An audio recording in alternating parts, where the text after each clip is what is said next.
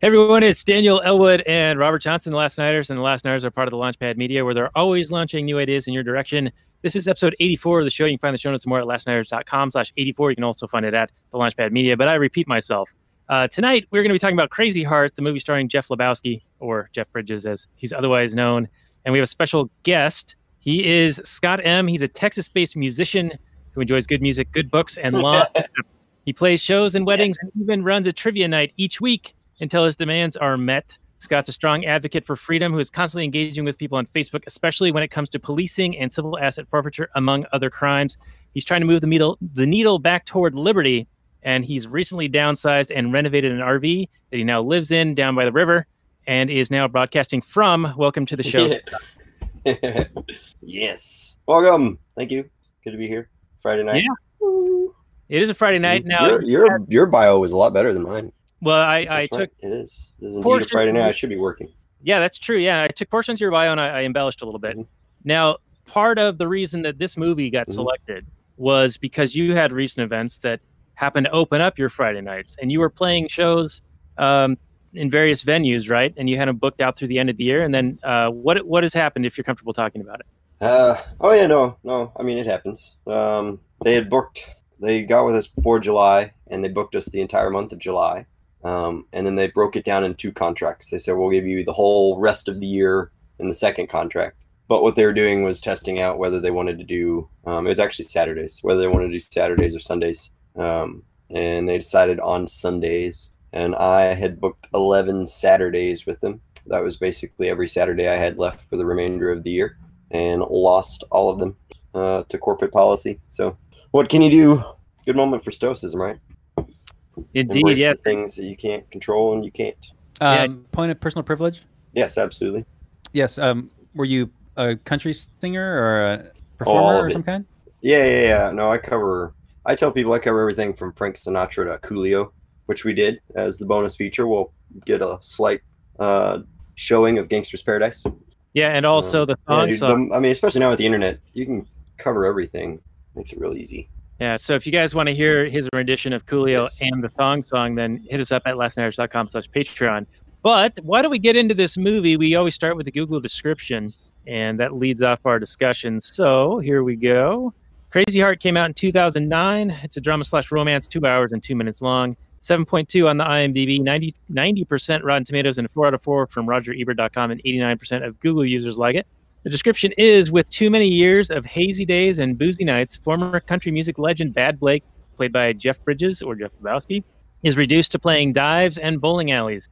In town for his latest gig, Blake meets Jean Craddock, played by Maggie Gyllenhaal, a sympathetic reporter who has come to do a story on him. He unexpectedly warms to her, and a romance begins. Then the singer finds himself at a crossroads that may threaten his last shot at happiness. Came out December 16th, 2009. Director Scott Cooper. And the main song in this was The Weary Kind, which won an Academy Award, as did Jeff Lebowski for his turn as Bad Blake. So that is a Google description. Robert, what did you think of that Google description there? Well, the way you said it was really, it struck a chord in my heart. I started to weep and cry a little bit. You just did it so beautifully. You talked about the movie and you said things that happened in the movie. And I was just really moved by how wonderful you did that and how incredible that description was about the movie that we watched. Man, I could really just hear it over and over again. It would just make me so happy. It's a good time for that banner. I think you should read the synopsis again. It was so moving. It was honestly more moving than the movie. I think that might be true. Now, the weird thing about this movie is, and in the description they don't mention this, is the heavy amount of alcohol that is kind of the point of Jeff Lebowski's kind of problem, right? He's been an alcoholic for years and years. He's been drifting through life as this country singer who had some modicum of success at some point. And then he kind of tried to coast on that. He tried to live off of some of his older hits and just keep on playing them without creating anything new of value. Pulling a James Taylor. Yeah, and he never grew out of that. So he was just kind of drifting through into his upper 50s as if he was still in his mid-20s, complete with, the boozing up all night and the groupies, the women showing up at the shows. Dude, chicks are like that at shows. Oh my goodness. Chicks are crazy at shows. When I worked on Carnival, I had a woman one time, and granted, it was probably the way I was dressed, but I was singing Marvin Gaye, "Let's Get It On," and I was laying on top of the piano and the piano bar while I was singing this. And I got off. The piano bar's got like this little circular bar around it, and I was walking around singing this song, just with all my heart. And this woman grabbed me, and have you ever had somebody like stick their knee like right in the middle of your back and grab your shoulders and pull you back? And this lady caught me where the bar top did that, so she pulls me back. You gotta take me off the main screen. It's weirding me out. Yes, I gotta see all y'all. yeah. And she was I'll never forget it. This is the moment I joined the Me Too movement, and this woman proceeded to lick my ear in front of the entire crowd of strangers I've never met. I don't know this woman, and so they are exactly like we saw in the movie. They will hound you out of the show. They will ear rape you. They will ear rape you. Oh God, they will ear rape you. Yeah. Yeah, I've been telling about the evils of women for years, so thank you, Scott. I appreciate that. Yeah, man, not a problem. Just grab a guitar, play some Oasis, Wonderwall, golden. You're golden. Just play it 40 different times at a bar. They'll pay you, and you'll get all the ladies right there. As many as you can handle. As many as you can handle. Goodness. Nope, that was not my bag. I don't like doing crazy women at bars that hit on you when you sing songs. Anymore. No, man, ever. It's not cool. It's too easy. Where's the fun in that when they just throw you? Where's the chase? Where's the chase? Exactly. He's a hunter. He doesn't want to be I'm from Texas. fed a goat. He's a T-Rex. He needs to hunt. Don't leave it chained up right there and raise it out of a little pit, okay? Let it loose in the wild. That's right.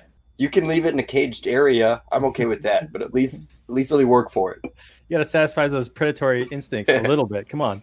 I want to feel like somewhat of a man, okay? Yep. Movie's good. Your version of the synopsis was perfect. Yeah, Daniel. Reading it. You read it word for word. You moved me. So where do you want to go with this, guys? Who's got something in their notes that is of interest? The only thing that was interesting on me is the song Funny How Falling Feels Like Flying. Good song. And they use that, but they use it for the whole movie. Depicting the whole movie. That he's actually falling the whole time, but he feels like he's flying because he met the Molly Arnold. We met Gene, but he's actually falling even though he's feeling like he's making his way up. Everything's going his way with this chick, but then he tragically crashes at the bottom of it. But they keep repeating those same lines in that song, and I always thought it was a neat way of telling the whole story right there in 2 seconds without actually watching. Scott, I mean, you have a lot of experience with these bar women or these women that are attracted to these musicians. You're not one of these women yourself, but you know about them a little bit. This Molly character, she meets him when he's kind of old and disheveled and drunk all the time. He slurs his words. He's smoking all the time. He's just kind of stumbling over things. But he's still this legendary singer country guy.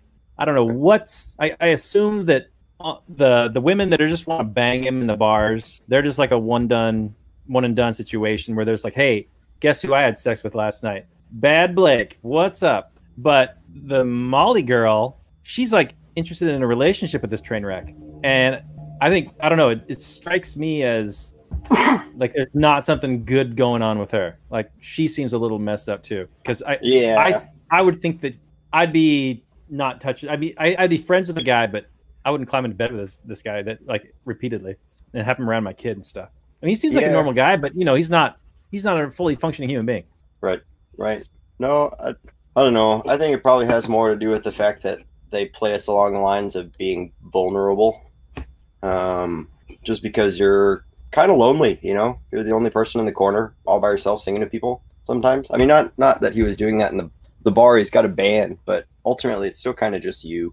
And even the way that you could tell by the way the woman looked at him, like there was no one else on that stage, it was just Bad Blake. And I think that's probably the biggest, but you could tell she had her doubts. I mean, she was always hesitant about it, telling him not to drink in front of the kid.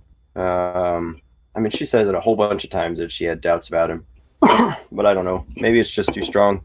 I know some chicks just absolutely love musicians. It doesn't matter what you do. Right. My take on her situation was that she'd gone down that road before. She'd already been married and divorced, and I think alcohol played a big role in that. And so she had that experience and the sneaking suspicion that this was another guy who would be a similar thing, and she was trying to ignore that and continue to move forward because she did like him. but in a way, he was like paying for the sins of her previous relationships. So she wasn't really giving him like the full opportunity, right? Like he was given a very short leash when it came down to it. Yeah. Where, well, she says it. She says it in the line, I know what I don't want to do again. I mean, she says it. She's already aware of it. She knew right off the bat that he was just another one of them. At that point, it turns probably into the Big Blick thing where he's just a legend and she's enjoying that moment. But otherwise, she knew everything about him that she didn't like about him, and she did it anyway. Yeah. Now, did you guys find that the movie didn't really tell the crux of the story or the big climactic, like difficult scene where he loses the kid? It's not clear to me in watching it that he was drunk and that happened. To me, he was with the family. He went to the aquarium with them, and then they wanted to give the mom a break. And so they were going to go hang out and do stuff, him and the kid. And he's like, oh, let's go wet our whistle in this bar. He's going to go get one drink and get the kid a ginger ale. And then he tells the kid, oh, yeah, go explore, whatever. And he doesn't keep his eye on the kid for like 5-10 seconds, and the kid's gone. That doesn't tell me that Bad Blake was drunk and that's why that happened. That tells me that the kid is doing a kid thing, and he looked away for 5-10 seconds and the kid disappears. And he had one sip of that double whiskey, and that was it as far as we saw on the screen. But then later on, when he refers back to that situation, he says that he was drunk. And so I was very confused by that, because when would he have had an opportunity to be drunk to have that situation arise? And how did him being drunk allegedly have anything to do with that event that, became the thing that broke his relationship with the mother there? Yeah, I completely agree with you, Daniel. That's the almost the entirety of my notes were about that scene, where I thought that Bad Blake got a raw deal in this little episode where he tells Buddy, Buddy wants to go explore the restaurant, and he's like, yeah, go ahead. And yeah, he's out of his sight for 5-10 seconds. Tell me what parent hasn't had their kid out of their sight for more than 5 to 10 seconds, every single one of them. So this could happen to anybody. It didn't happen because this guy was wasted drunk. I got lost in Astroworld, and it happened. And your parents were probably sober at the time. Sober, completely sober. My dad's never touched alcohol. No, that's not true. My dad didn't touch alcohol until I was 21. And better yet, their custody or stewardship of you at that time couldn't be said to be negligent, right? No, not at all. Mm-mm. It's just something that happens from time to time. It was like one of those, I turn left to look, they go right, and someone just happens to walk in between you and them, to where even if you do turn around, you're not even going to see them 5 feet away because it's already been blocked. And then at that point, you don't know what to do. I mean, I remember the full panic. God almighty, I remember the panic of being lost. But no, it just happened. They weren't drunk. I went one way, turned around, and they were gone. Yeah. No, yeah. But at the same time, though, in the movie, when he's over there when he hurt his foot, because he did it on his way to Santa Fe. So he stays with her the whole time. He's got his little broken foot. And there's that moment when they're outside, and that's when she says, just don't drink in front of Buddy. And he goes, okay. And he just chugs his whiskey. So maybe that was the part of the story where they were trying to insinuate that even though he wasn't drinking in that scene, he was drinking at least at the house while he was around him. See, I saw that scene where she was going to introduce him to Buddy, and the mother and Bad Blake were enjoying having a drink, and she said, don't drink in front of him, so he finishes his drink so that he's not drinking in front of him. And I guess the story as presented in the film doesn't really, it doesn't present it very well to me that he's a drunk and he's having difficulty managing his life. And it doesn't show the mother's concern for not showing the kid him drinking as a big issue. Like, well, the other scene, nothing really happens as a result. Like, I thought that the kid would, have had a traumatic experience with his real father being an alcoholic and then react to seeing somebody drinking and have like an issue, but that never happens. So like, there's never any consequence of him drinking in front of the kid, except for the kid disappearing, and that would have happened anyway. Right. Well, I guess maybe the other side of the story too on it is the mother just being quick to be overreacting, because they show that in the scene where he first takes the kid, when he first goes out with Buddy, and he's like 2 minutes behind her in the house. She walks in the house first and is walking around screaming, Buddy, where are you? I mean, this is what, in the 90s? Yeah, it's in the 90s. It's got to be in the 90s. The movie is set. I mean, they're talking on house phones, wireless house phones. The guy at the very end, the son, makes the implication that he's got caller ID when he says, "I've got your number." So it's got to be in the 90s at some point. So there's got to be some slight panic because it's not like they texted her and said, "Hey, we're off partying around or whatnot. We're going to be back." But even then, she freaked out in that moment. So even if he only had the 2 sips, the fact that he was lost in the first place, she probably would have freaked out equally. Even if he hadn't drunk at all, maybe she would have freaked out because she freaked out the first time. And the movie didn't give us the impression that he was drinking the first night they hung out. Right. She clearly doesn't trust him and is questioning her own judgment in leaving the kid with him. Mhm. Because, you know, I gotta wonder how much responsibility she bears if she thinks he's that much of a mess and that this could only happen to him because he's negligent or a drunk or whatever. Then how much guilt she feels when anything happens on his watch. Right. And then she's like overreacts and hates herself and why did I ever trust you? And Yeah, I knew I couldn't trust you. Why did I? That could be a better explanation for why she acted out the way she did the first time, just with them being gone the first night, because she already knew what he was in the first place, and she was reacting how she thought appropriate to what of a person she actually thought he was in the first place. Because she never trusted him. It never seemed like she trusted him. Though she entrusted her child with him. Yeah, so, I know, right? She didn't trust him, but then she gave in to trusting him with her most precious thing, and then got burned for it. So then she's going to be doubly like upset with herself, right? So maybe that's why another component to why she overreacted, because she'd been burned before. Like, it's kind of established that she had been with some men in the past who weren't so good for her, and they had drinking problems, etc. And so she was very cautious around that with him, yet still gave him that partial chance, but then punished him for the sins of the others. And then when the kid gets lost, and your story is actually pretty telling, because you do panic when you get lost like that. You do freak out. Oh man, I can still feel it. Like I had to have been like 6 or 7, and I can feel it. When anxiety. My wife and I, we discussed with our kids, how a typical thing that you'll say when a kid's resistant to leaving a place is like, "All right, we're going to go without you." I think this is a Stefan Molyneux point, and we adhere to this.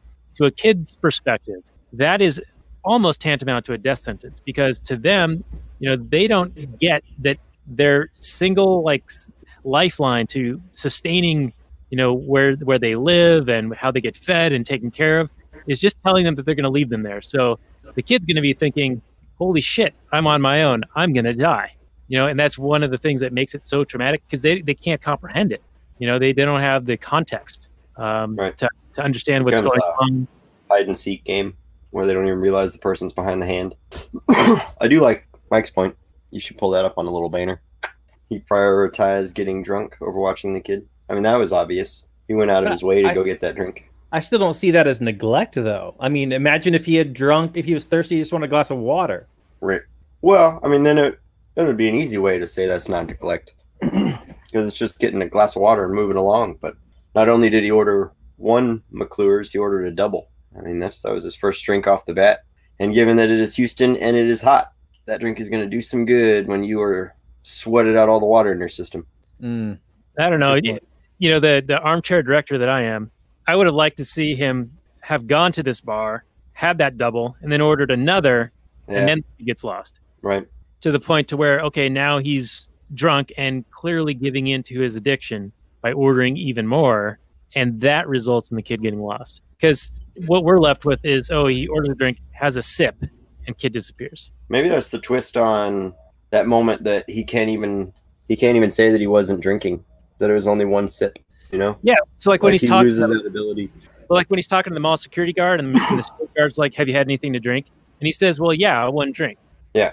But he's like, "What does that have to do with it?" Yeah. Right. Because to me, that seemed like it was a gotcha situation. That was going to be the movie's point was, yeah, technically he had a sip of a drink, and he's going to get railroaded for it, but he wasn't actually drunk, and that didn't contribute to the problem. But then later on, he admits or says that he was drunk at the time. So I don't know. It's just not presented very well as an audience. Yeah. I'm confused by the situation. Yeah, I'm with you, Daniel. Nice. It would have been nice, maybe if you go back in the scene, and you can see like a flask in his pocket or something to imply that he was taking sips. Because otherwise, I agree, it doesn't give the impression that he went there drunk. Now, ultimately, though, it's not it's the more important aspect is that he has been drunk his entire life and he's turning his life around. And this is more just kind of like a kick in the ass to an impetus to actually turn his life around. I guess that's the important thing. Yeah, this becomes his rock bottom moment that makes him finally realize that perhaps he has a problem, which gets him to seek help and want to get sober. And that's good. But I keep going back to, it was the kind of this gotcha like technicality that being this situation, it wasn't like he actually hit rock bottom. And like even his car accident, it was like he fell asleep at the wheel and had the accident. It wasn't like he was like super drunk and had the accident. I mean, sure, he was drinking, he had a flask on him, but it's, again, not presented as if he's drunk while driving. Right.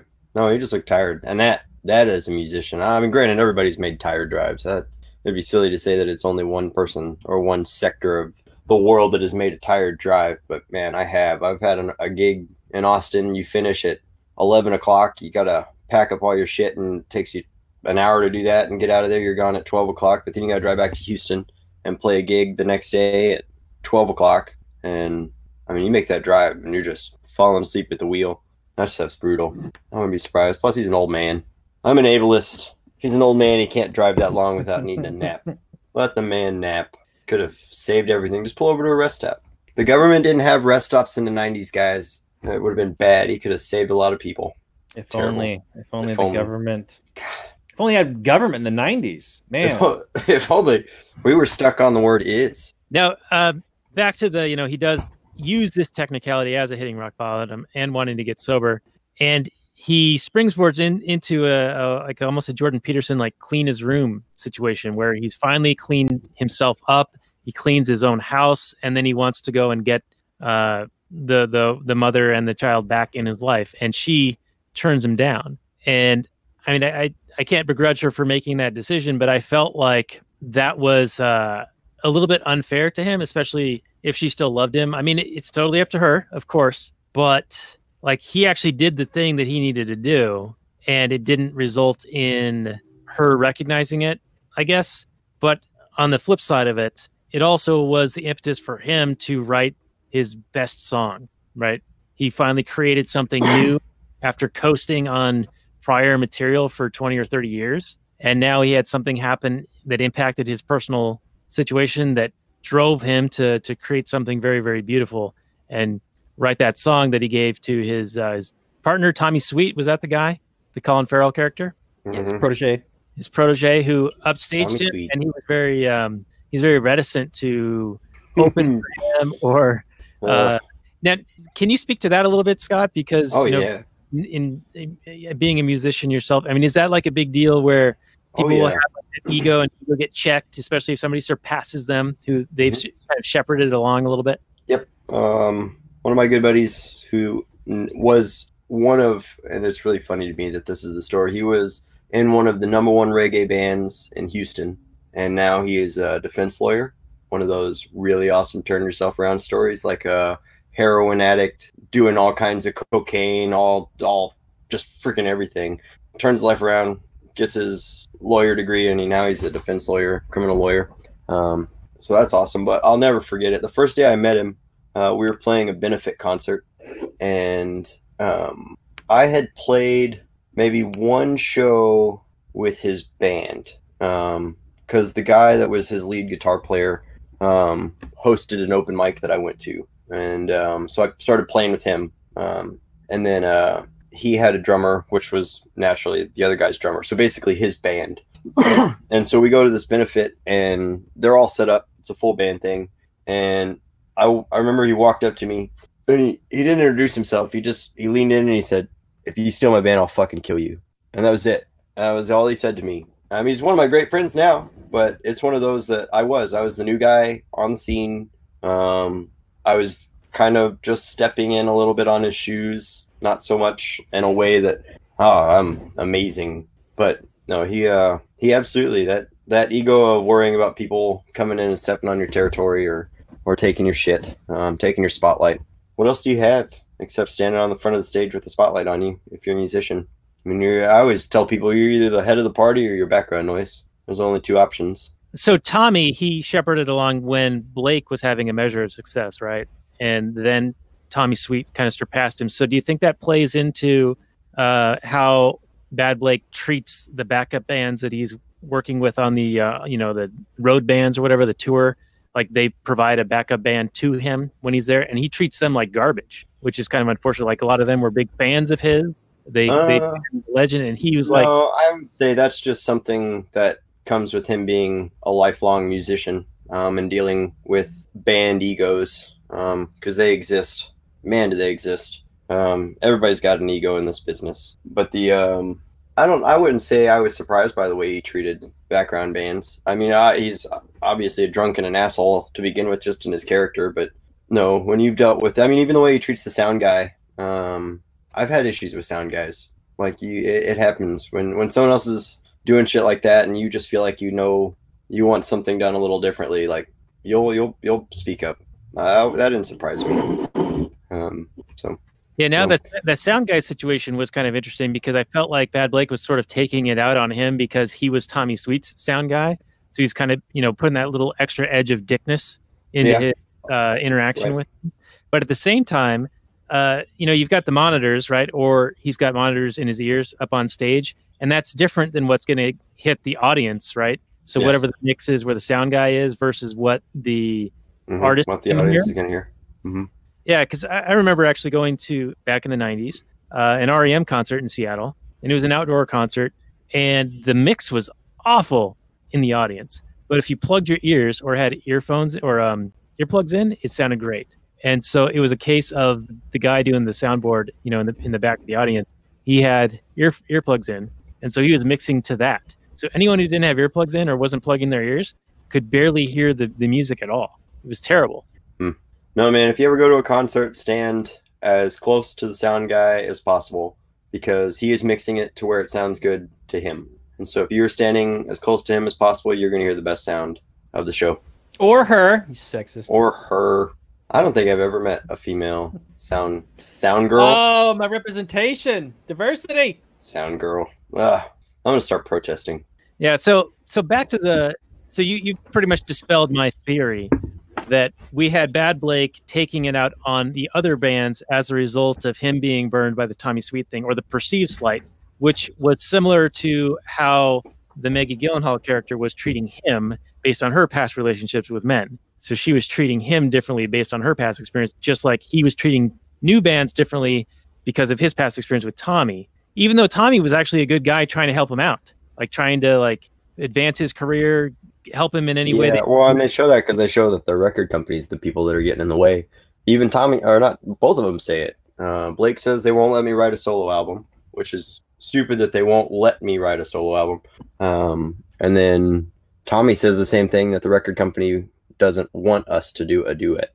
Like they don't see that as the best next move, which stinks because you got clearly two great musicians that want to collaborate, and red tape is getting in the way.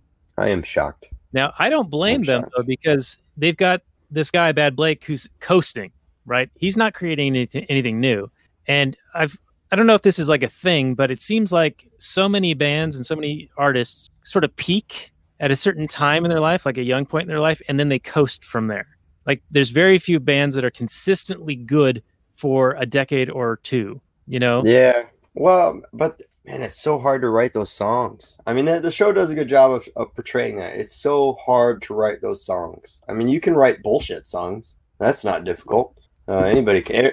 I'm sitting in the back of my truck drinking beer with my girl. Like anybody can write that fucking song. Well, take an amazing song or an amazing band like the Rolling Stones. Like how much of their stuff from the 60s and 70s still gets play versus anything after? Yeah, but they stole half their shit. I mean, that's 30s, 20s, Genius and 30s steals. blues musicians. I mean, that was what they were. They really were.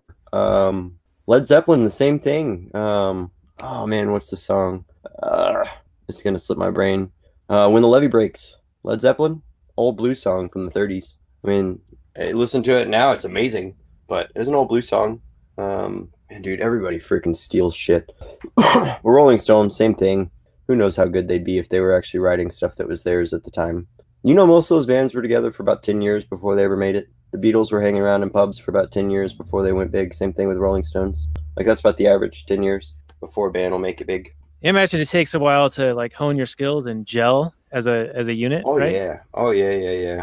Going. Yeah, dude, absolutely. To get to that sync level, that stuff's tough. But when you feel it, man, God, when you feel it, that's fun. That's addicting. Getting on stage, and the best are when you don't even have to look at each other. You just slow down enough that you can feel that something's about to change in the song, and then it happens. And nobody said a word, but everybody hit this. Everybody did it.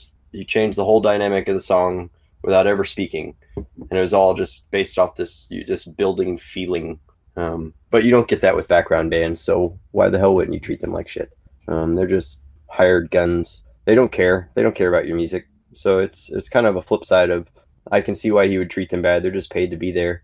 Well, I counter that the bowling band, they were excited to play with him. That was getting down to like they were good because those are people who still play because they love it. You know, whenever I tell myself I do this for a living and I'm going to work, like that shit frustrates the hell out of me.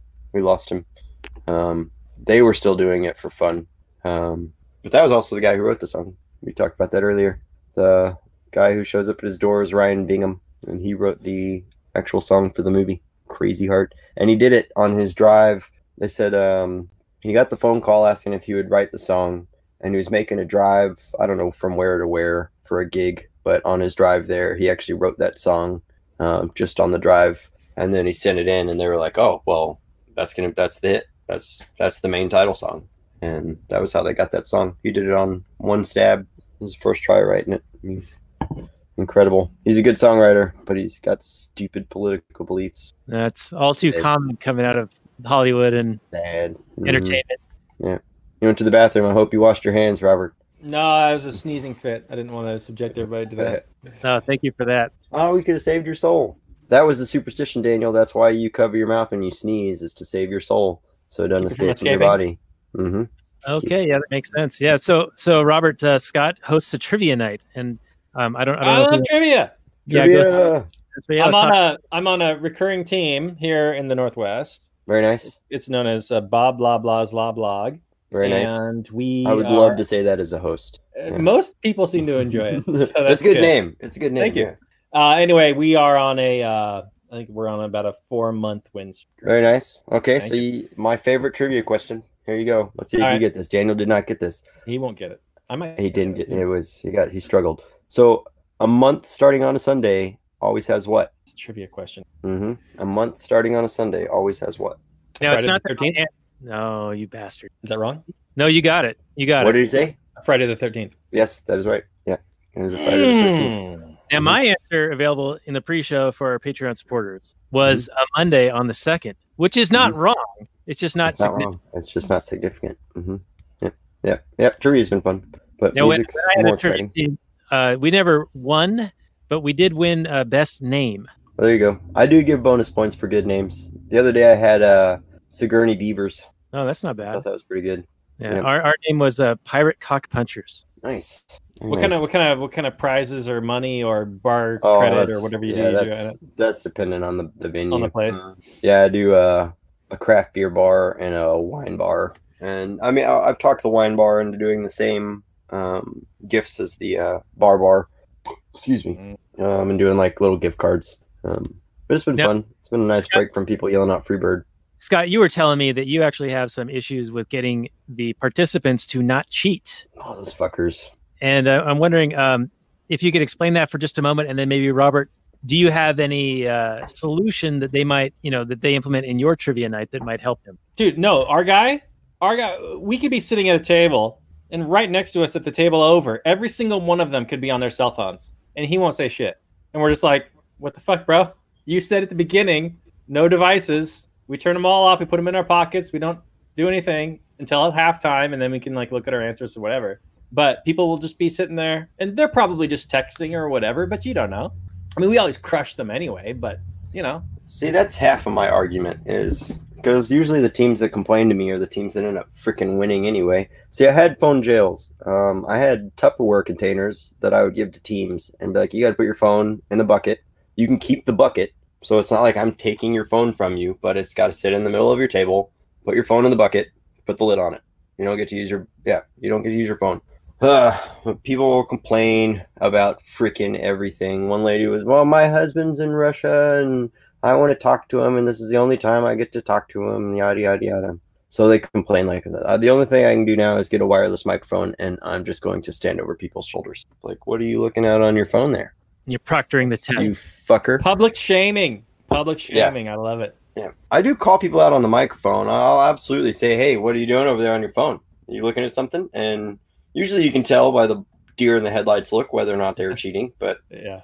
for the most part, some people are just sneaky as shit. Or for that matter, you can't catch everything. Well, you can't. I mean, someone could walk to the bathroom and then use their phone in the bathroom to get an answer and then come back. I mean, Yep. No, you can't. It's freaking frustrating. But it's weird because, and I think I told you this earlier, because the wine venue that I do it at, those are the fuckers that cheat. The other venue that I do it at, which is far more progressive. I don't know. Every conversation I hear there is something that I would probably disagree with. But they don't cheat. Like they want to play. They want to do it honestly. yeah, the game I play, the rewards aren't, so amazing. So it's like, why would you bother cheating? I guess some people would do it just for the bragging rights or whatever, or the thrill of winning. Yeah, but there's no pride in cheating to win. Right? I know. That's the big People thing. still do it. Yeah. What's funny to me though is that the wine venue, the people that complain about the people that are on their phones are people that have been caught on their phones. So I'm like, well, I don't know how you want me to be mad when you've done this shit yourself. Like, if you're all cheaters, fuckers, just drink your wine and answer my questions. So do you have our guy? Our guy is contractually required for the trivia to last 2 hours. Is that a similar deal with you? I try to keep it at and under 2 hours. I'm not contractually obligated to make it last that long, but I try to keep it under it just because I'm doing something during the week. And if I want to keep people during the week, then I got to get them home. Are you writing the questions yourself, or are you using the national? Well, I mean, I don't know if there's an actual national thing. No, Amazon had a whole bunch of free books. Free! Amazon had a whole bunch of free shit. I bought a Trivial Pursuit book for like $4 at half price books, and then just egads of online websites, and then occasionally something will pop up in your brain as an idea, and you'll go look up something, and like TV slogans or game show slogans. That was fun. Okay, here's a question for you. Okay, because the guy that makes it's our company is called Fame Trivia. And the guy that writes them, his name is The Fish, and he used to be a radio DJ, and he's moved since. But he still does the trivia. But he will reuse so many questions that half the time it's just a memory test. It's like, okay, we've had this question twice. I remember what was the correct answer and what was our answer? I forget. So how do you get lazy and reuse an old question here and there, or what do you do? This is my book. Well, this was my starting book. Literally, dude, these are all questions. And I just went in and pulled them off the internet, found crazy categories that I liked, and did it all myself. I hate reusing questions. I've tried it, and I got called out instantly. Really? Like, someone immediately was like, hey, you've asked this question before. I was like, well, then take the point. Like, shut the hell up. Like, enjoy it. Fucker. It's a memory test. We're just giving them away. But no, I do. Every week, I avoid it. For a while there, I was doing it where I would make like 8 to 10 categories and then walk around with a glass and let them draw out the 6 categories that we were going to do for that night. And then just use the other 4 the next week and make, 6 more categories out of 10 and just keep doing that. But again, these fuckers complain about everything. So no, I've gone full dictator. You will take my 6 categories and you will like them.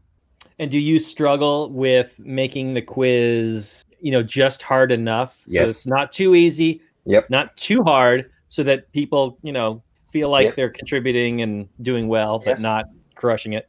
Yep. I had a category. Art, right?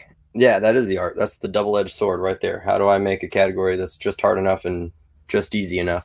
I had a category that was opening book sentences. Like the best of times, it's the worst of times. Yeah, right.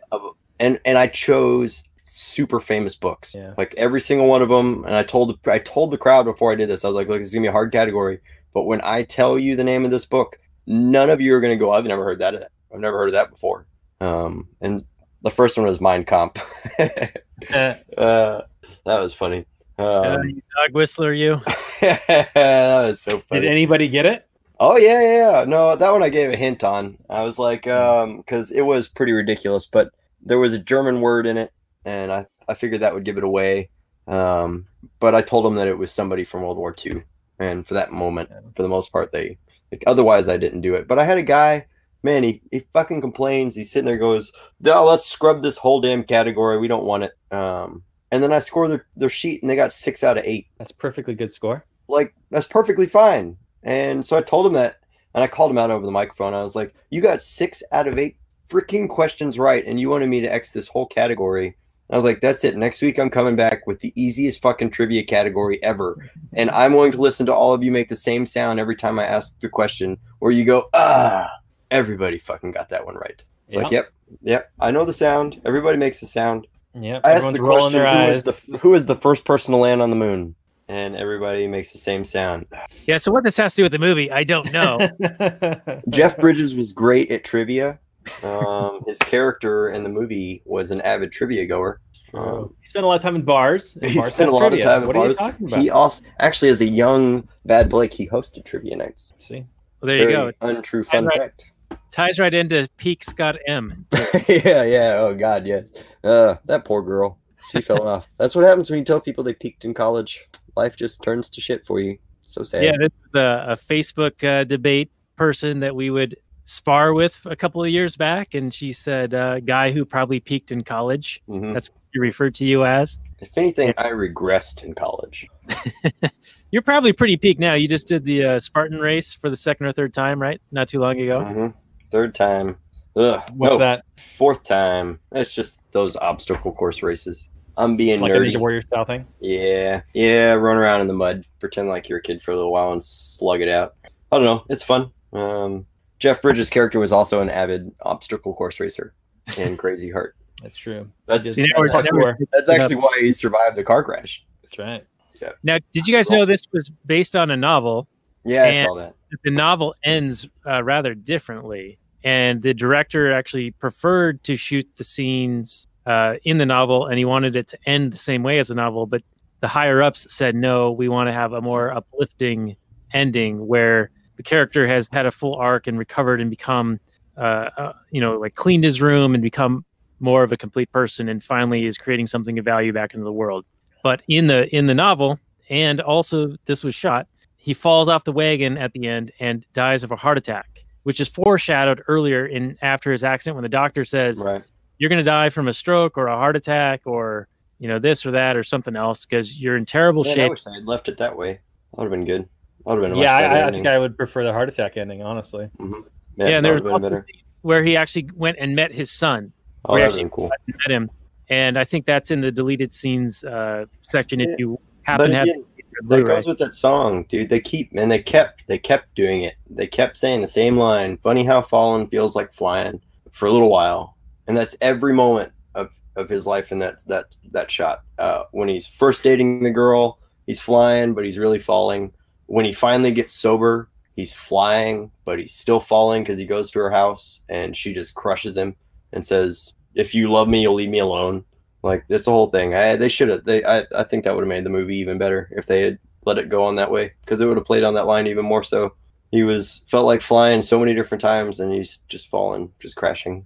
Yeah, and I like your take on this, because I think that really is a strong central message to the movie, and had they used that more effectively, to where we actually saw him being drunk and it impacting and affecting him, and that contributing to the kid getting lost, and him doing something that would have, I don't know, been a consequence in his relationship with the woman, with the Maggie Gyllenhaal character, as a result of him being drunk. Like if it had, I don't know if maybe even by numbers a little bit, but telegraph at home, like, hey, he's a drunk, and here are the impacts of him being drunk, and here's the consequences as a result. Versus this sort of, we're alluding to it, we're not going to make it clear, it's a little ambiguous, and he really wasn't drunk at this point, but he's going to get blamed as if he was. Right. But I mean, man, but it's like he gets comfortable, and the more he gets comfortable, the more he becomes, Bad Blake himself. I mean, I agree. They should have done a better job of showing him drinking before he went to the mall, if he was actually as drunk as they said he was, or as he said he was. And I think it's just one of those moments that they left it up to us to just interpret that he was that drunk all the time. Because he just gets comfortable with her. Like it doesn't matter. Yeah, and who doesn't just who doesn't get a little worse once they get comfortable? I mean, yeah, you see married couples all the time. They end up getting fat, letting themselves go. You know, you're with somebody who loves you almost unconditionally. Most love is conditional, but yeah, you know, supports you and just wants you to do best. But and I mean, he's old. He's set in his ways. You know, 57. You know, that's not going to change overnight. And she's young. Now, what did you guys take away as her motivation for being interested in him? Because I thought it was bizarre. Like, it seemed very out of place. He's almost 30 years older than her. He has a son about her age, and she's not a groupie. She's been with guys who have drinking problems before. So how does she even get into this situation? Because I find it kind of hard to believe that she would be interested in him. Chicks love bad boys, man. I don't have to tell you. Chicks love bad boys. That is true. She gives it away in her moment where he's laying on the ground on the bed, and he goes, "Have you heard that song?" And she goes, "Yeah, I think I've heard it before." And he goes, "That's what they say about all the good ones. I just wrote that." And she goes, "See, that's not fair." I think her big attraction to him was that she was starting to get into writing, and he was a phenomenal writer. Okay, and so that's why that moment like hurt her, because it was difficult for her, and it seemed so easy for him. It's so easy. It just pours out of you. Yeah. Right, and he didn't appreciate it, right? Like he didn't. Well, he just kind of brushed it off. Yeah, exactly. He took it for granted. It was just something that happened instead of being the song that was going to take him to the next level. You know, this just happened. This was just a nonchalant kind of moment, you know, and she couldn't stand that. But I think her biggest interest was that he was just a writer, and she was starting to. Because even that was one of the questions when he was interviewing her was, when did you become a writer? And then they give away that little hint of, well, I learned what I didn't want to do. So maybe her fascination was just with him as being a songwriter, and that it just, again, that vulnerable side. Dude, that's what chicks love. That's right. I'm making assumptions about what women want. Like you're in a Mel Gibson movie. That's right. So Robert, I'm going to direct this at you, and I'm going to pull in an episode we did not too long ago on Bad Times at the El Royale, also starring Jeff Lebowski. Woo. And in that film, I was noticing things that were untold, but almost purposefully. And so it was left to the viewer's imagination to fill in the gaps. And I appreciated that in that film. I'm noticing something similar in this one, where they're sort of leaving things out, but not in the same kind of way where you fill it in, but in a way to where it feels missing. And yeah, no, at Royale, it felt intentional. Every shot felt intentional to tell you just enough of what you needed to know to lead you on and, you know, get you interested in the story. Whereas this, it seems like it just seemed a little bit, I don't know, I don't want to say sloppy, because it wasn't a poorly made film, but I really think they missed a trick where the viewer could have been more on this journey with him and kind of see him self-destruct with the alcohol, you know, how easy it is to fall back into your vices once you've had this person accept you for who you are, right? Right. Yeah. Yeah. It's almost like there were a bunch of moments in this movie where it's almost setting something else up and then never delivers it. You know, there's a couple of things that happen and you're like, okay, this is going to resolve later. And then they just leave it open-ended and they never like resolve the heart attack thing. Like the heart attack thing, and like her allusions to previous situations and it having some sort of impact, like either with the kid or with her, or even the kid, especially the scene we were just talking about where she's hurt because it's so easy for him to write a song and it's difficult for her, but we don't get a payoff for that later on. We don't get that the reason that she's hurt by that is because she struggled so much. You know what I mean? Right. Like it's like there were all these elements. The bones were good, but the execution wasn't quite there. This could be a case of lost in translation. I mean, the book could go through all of this stuff, but they got to pick and choose what to film for the film. You have to. They did spend a lot of time trying to develop the love story. I think they could have cut out a pretty good amount of that. The middle section of the movie. They also spent a lot of time at concerts or performances. Right. Which doesn't exactly, I mean, it's nice and I enjoyed it, but it doesn't really move the plot forward a lot. No, No, I agree. It doesn't move the plot forward. What it does is it reminisces the plot.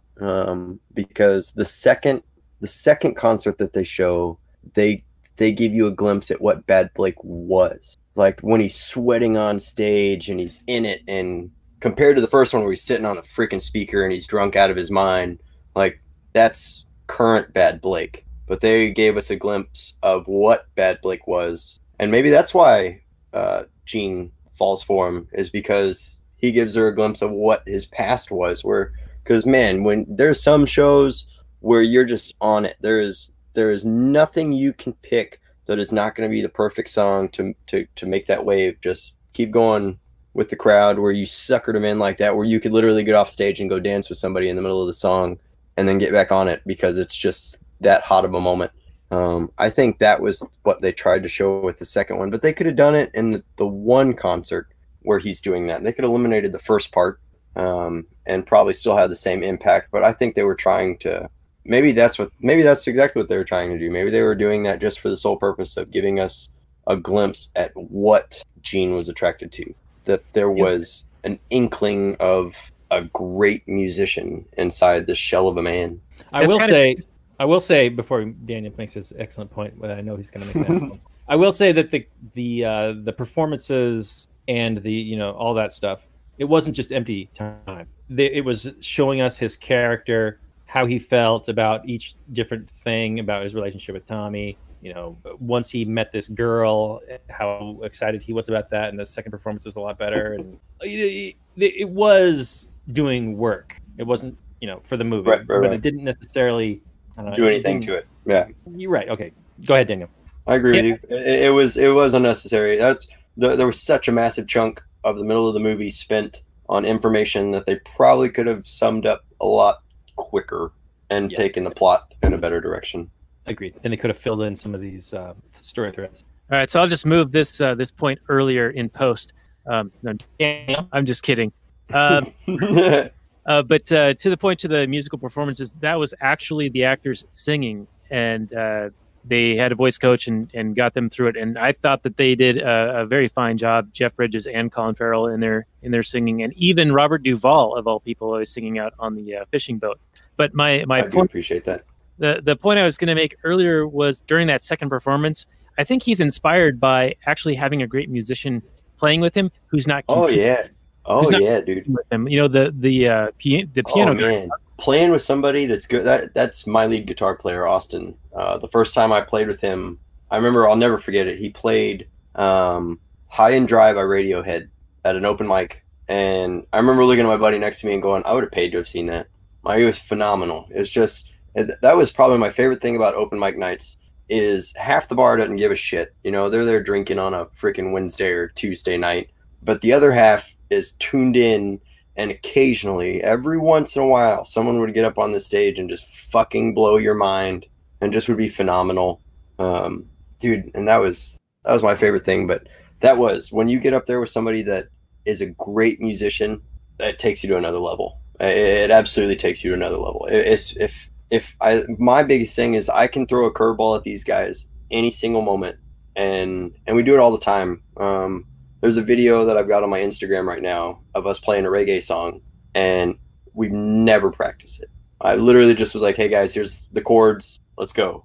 And they're just that good at what they do that it just sounds phenomenal. It sounds like you've been practicing it for 20 freaking years. So I totally get that point. That's absolutely true. Getting up on stage with somebody that is phenomenal will absolutely make you play better and make you play harder, because then you get caught up in that moment again, where, what I was saying earlier, where you don't even have to say anything to the person. You just feel it. You can just feel where the song is going to go. And without missing a beat or ever saying a word, the song just takes off on this marvelous path. So that's absolutely true. Getting up on the stage with the piano player, because they showed that a whole bunch of times. He mentioned it to Gene. Your uncle's a great piano player. He says it numerous times to him. He calls him out and makes him on the piano solo. I mean, he goes out of his way to acknowledge that guy is a piano player. So that's absolutely true. Playing with good people will make you play better. Now, I want to contrast that with his bowling alley performance, which is roughly this date. That was August 12th of whatever year.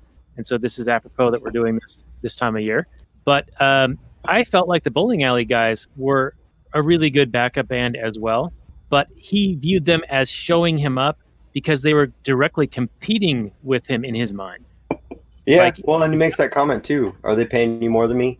Right. And that's the Tommy Sweet thing talking, right? That's like he felt like he had got burned before, and so he's viewing these guys who play the same instruments that he plays as almost competitive in a way. Whereas in the second one, it's the piano player, and so it's more complimentary. You know what I mean? So he's able to accept that one as as being able to appreciate it.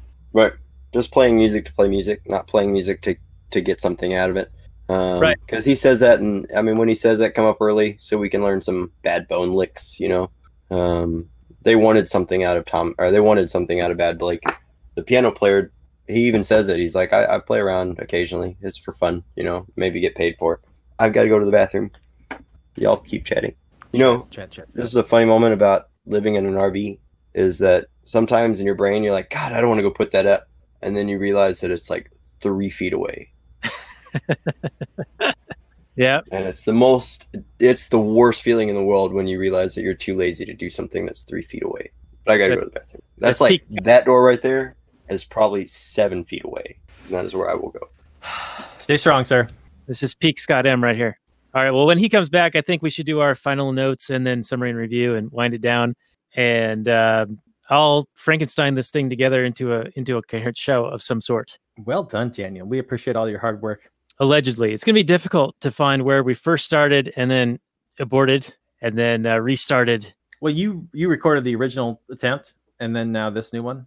Yes. You're not gonna pull material from that original attempt, are you, or are you? I have to, because that's where all of the intro and the Google description shit is. So it's going to have to be. Oof. Yeah, it's going to be oof, but it's all right. It's fine. It's fine. It's not like I have 2 kids and a job and 6 other side hustles I'm trying to do. It's true.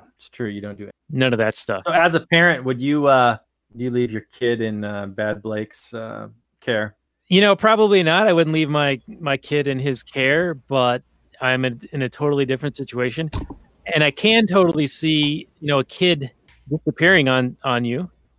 We try to be very vigilant about making sure that our kids are where we can see them and not too close to a road or an edge of something or, whatever, almost to the point where someone might classify us as helicopter parents. Yeah, I think I've mentioned that before. You guys are super vigilant, especially, well, I mean, you kind of got to be when they're that young. I mean, as they get older and they're a little more autonomous. Right. And between the two, I mean, we got one who's fairly reserved, and then the other one is just like full on, no reservations whatsoever, no for awareness of like any potential consequences.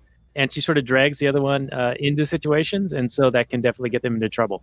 But that's why we have to keep an eye on them. And they're great. We love them very much. But we would not have entrusted them into Bad Blake's care at any point. So you're thinking Maggie Gyllenhaal is a bad parent? Is that what you're saying? You're calling out Maggie Gyllenhaal for being terrible? Not so much as I called out the Will Smith character in The Pursuit of Happiness, where you're giving her a pass. The bathroom's a good parent. You're giving her a pass. No, I think she made a mistake, but I also think that she had her own issues. She had some problems, and nobody's perfect. So. Oh yeah, listen to you, white knighting for Maggie Gyllenhaal, but Will Smith sleeping in a bathroom for his kid. You can just chuck him under a bus. Unbelievable. Yeah, well, he had his own issues, Daniel. He was trying to be a successful businessman, and he was selling these bone density scanners door to door. He's out there slipping every day. All right, if people want to hear more about this, we'll post it in the show notes page, lastnerd.com/84. But anyway, we're about to the point where we need to wind down this show. So does anyone have any last notes or points they want to make before we get into final summary and review? No, I burned all my notes in the first 5. Mm-hmm. All right, sounds great. We sucked as much out of this movie as possible. I think we have. So, Robert, why don't you lead us off with final summary and review, and then a rating 1 through 10, a decimal point deep. Then we'll go to our guest, Scott M., and then I'll close us out. All right. Well, Crazy Heart, I thoroughly enjoyed Jeff Bridges on screen. I think he's has a very strong personality. I don't know if he's the most versatile actor, but that's fine. This role was right inside his wheelhouse, and he executed it as you would expect him to. He story-wise, I can't say it was super engaging. I mean, it's not like the most incredible story ever. If you buy the love story, I think you'll enjoy this more. But if you don't buy the love story, I think it's going to turn you off a little bit. Otherwise, it's just the story of this aging singer-songwriter guy and his troubles with alcoholism and just being a good human being. I liked it. I would say it's a positive film, above a 5. But I don't think I would have given him the best Oscar. I mean, I don't know what his competition was, but it wasn't super amazing. And then I think we've outlined our issues we had with the story. So I would give this movie about a 6.9. 6.9. Not quite a 7. Not quite a 7. 69. Watchable, entertaining, but not super engaging. I wasn't on the edge of my seat. It's more like a slice of life movie that I think you could pop in on a Friday night and watch some popcorn and eat a movie. Daniel or Scott. Scott's next. His turn. It's his job.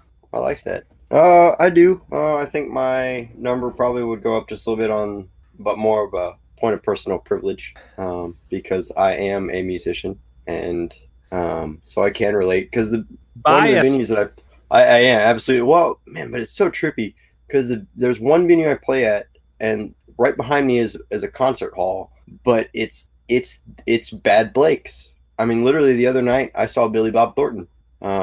And so it's a really small, neat venue, but it's these acts that have been out. Dina Carter, Strawberry Wine. You remember? I don't know if you remember that song. That was a huge hit in the 90s, and she's there.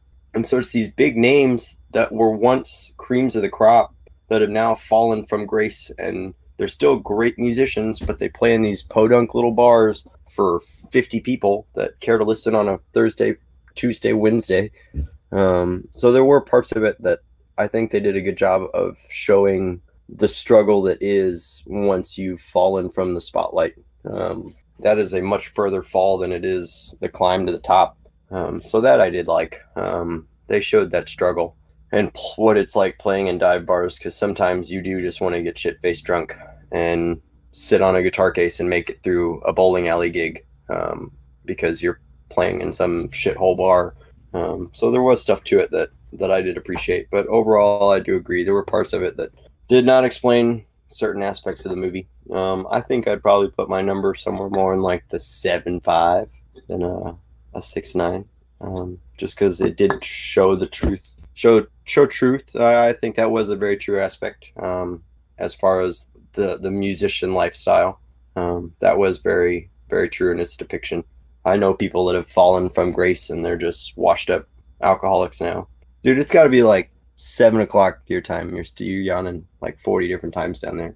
Hey now. 11:44 p.m. here in Houston. You haven't seen one. It's almost 10 o'clock. You have not seen one. Mm-hmm. And we are old men, just like I do. I've got the youth. In the movie, Bad Blake was sleeping in the middle of the afternoon. So come on. That's true. He was sleeping when he was driving. That's true. He took naps at all hours. That's right. Yeah, while driving. So you know what? 7.6. Driving while you're sleeping. That's pretty impressive. All right. So 6.9 and 7.6, both great positions. I will agree that this was a pretty good movie. It did leave a little bit to be desired. I think that they had presented some foreshadowing elements that they did not take advantage of, which was a little bit disappointing. However, I did like the overall story arc where you have a guy who had some level of success and then coasted on that success for decades and came to a realization that he needed to actually create something and provide value in the world to be able to kind of earn his redemption. And he had to suffer some loss to get there. So when he hit rock bottom and lost the kid and the girl, and he made changes in his life in hopes to win them back, and then that didn't happen, that's what drove him to have his most powerful creative effort. And he had his highest level of success as a result of that, and ended up ending the movie on a high note, which, like we had talked about earlier, wasn't the same ending as the novel and wasn't the same ending that the director would have wanted. But I think it still kind of works for the film in that he has sort of grown out of his perpetual adolescence and finally realized his own abilities as a man and being able to create something in the world again. And so it ends fairly well. So I'm going to go with the 7.4, just a shy below you, Scott M., below your peak, and just above. I did Robert. peak. I peaked at 7.6. 6.9. You know, there's a there's a Dave Matthews song called "Funny the Way It Is," and one of the lines is "Someone's heartbreak becomes your favorite song," and that's exactly what that whole movie was just showing how someone can suffer absolutely everything, and it becomes everybody else's peace. And man, dude, that shit's so wild with music. Yeah, it's like he suffered. The whole movie was suffering, and he creates this masterpiece that becomes this beautiful song. They even show it with the setting of the concert where he sings it. You know, like it's a beautiful venue with that open backspace of this really nice setting, and it's just a beautiful song. Right, and I think the point of the film is that if he doesn't go through that breakup, that song doesn't get finished. Yep, you don't get it. Yep, you got to suffer a little. As Jordan Peterson would say, life is suffering. Do something. Clean your room. Buck up. Stand up with your shoulders back. Put on a t-shirt with sleeves. All right. Well, Scott, I want to thank you for being our guest. We've been recording for quite some time, and there's going to be some piecing together of a total show here. But you have been a wonderful guest. And only took 2 years. Only took 2 years to have you on. We will have you on again at some point. We have a whole list of movies that we had talked about doing, and I think any of them would be good. And I agree. Probably have more substance. Well, this one wasn't so bad. I think we got plenty of content out of this. Excellent. So, our audience, thank you guys for joining us for this episode of The Last Nighters. You can find the show notes more at lastnighters.com/84. You can also find it at the Launchpad Media. If you want some of the almost 2 hours of additional bonus content, most of it of us old men futzing around with new technology, hit us up at lastnighters.com/Patreon, and you will be able to get that behind-the-scenes action. And Robert, I think next week we are going to venture into Mother Russia to talk about Chernobyl. Again? Because we are we're Russian bots. And Russians. We are. And got red and white on. We do Putin's bidding. I don't know. If we were doing Putin's bidding, why would we talk about Chernobyl? That doesn't make any sense. It seems Chernobyl never existed. But that'll be a fun one. And the interesting thing about it is it's a mini series on HBO. Not quite enough content to do, one episode of our show per episode of the HBO show, but there's probably enough content for 2 episodes. So what we're going to do is we're going to have some guests on from Free Market Screen Earth on our show to talk about certain aspects of the film or the series. And then we'll do a follow-up on their show the following week. So there's going to be a 2-parter where you get part of it on our show and part of it on their show. And that way we'll get some cross-pollination between our shows and audiences, and everyone will become fans of each other. And I think it'll be a lot of fun. So that's going to be Nikki P. He also runs Sounds Like Liberty. And then Ben Pangy is his co-host for Free Market Screen Earth. So that will be our episode next week on a 2-parter talking about Chernobyl. So both parts will release the same week, one on our channel and one on theirs? Is that what you're saying? Or is this going to be spread out, Dan? Let's not confuse everybody. There's going to be part I'm one. trying not to confuse it. I'm confused. Part one's going to be personal privilege. Please, let's keep these down. Let's not use standard language here. Guys. The key point is it's going to be 2 parts, one on our show, one on their show, times TBD. Okay. But it will happen. Okay. Everyone rest assured, point of privilege we will recognize everyone's right to have the full 2 parts in their podcast feeds. And we will divulge additional information in the future at lastnighters.com. And that should be a banner. I think that will be. And let's say good night from last night. Peace out, everyone.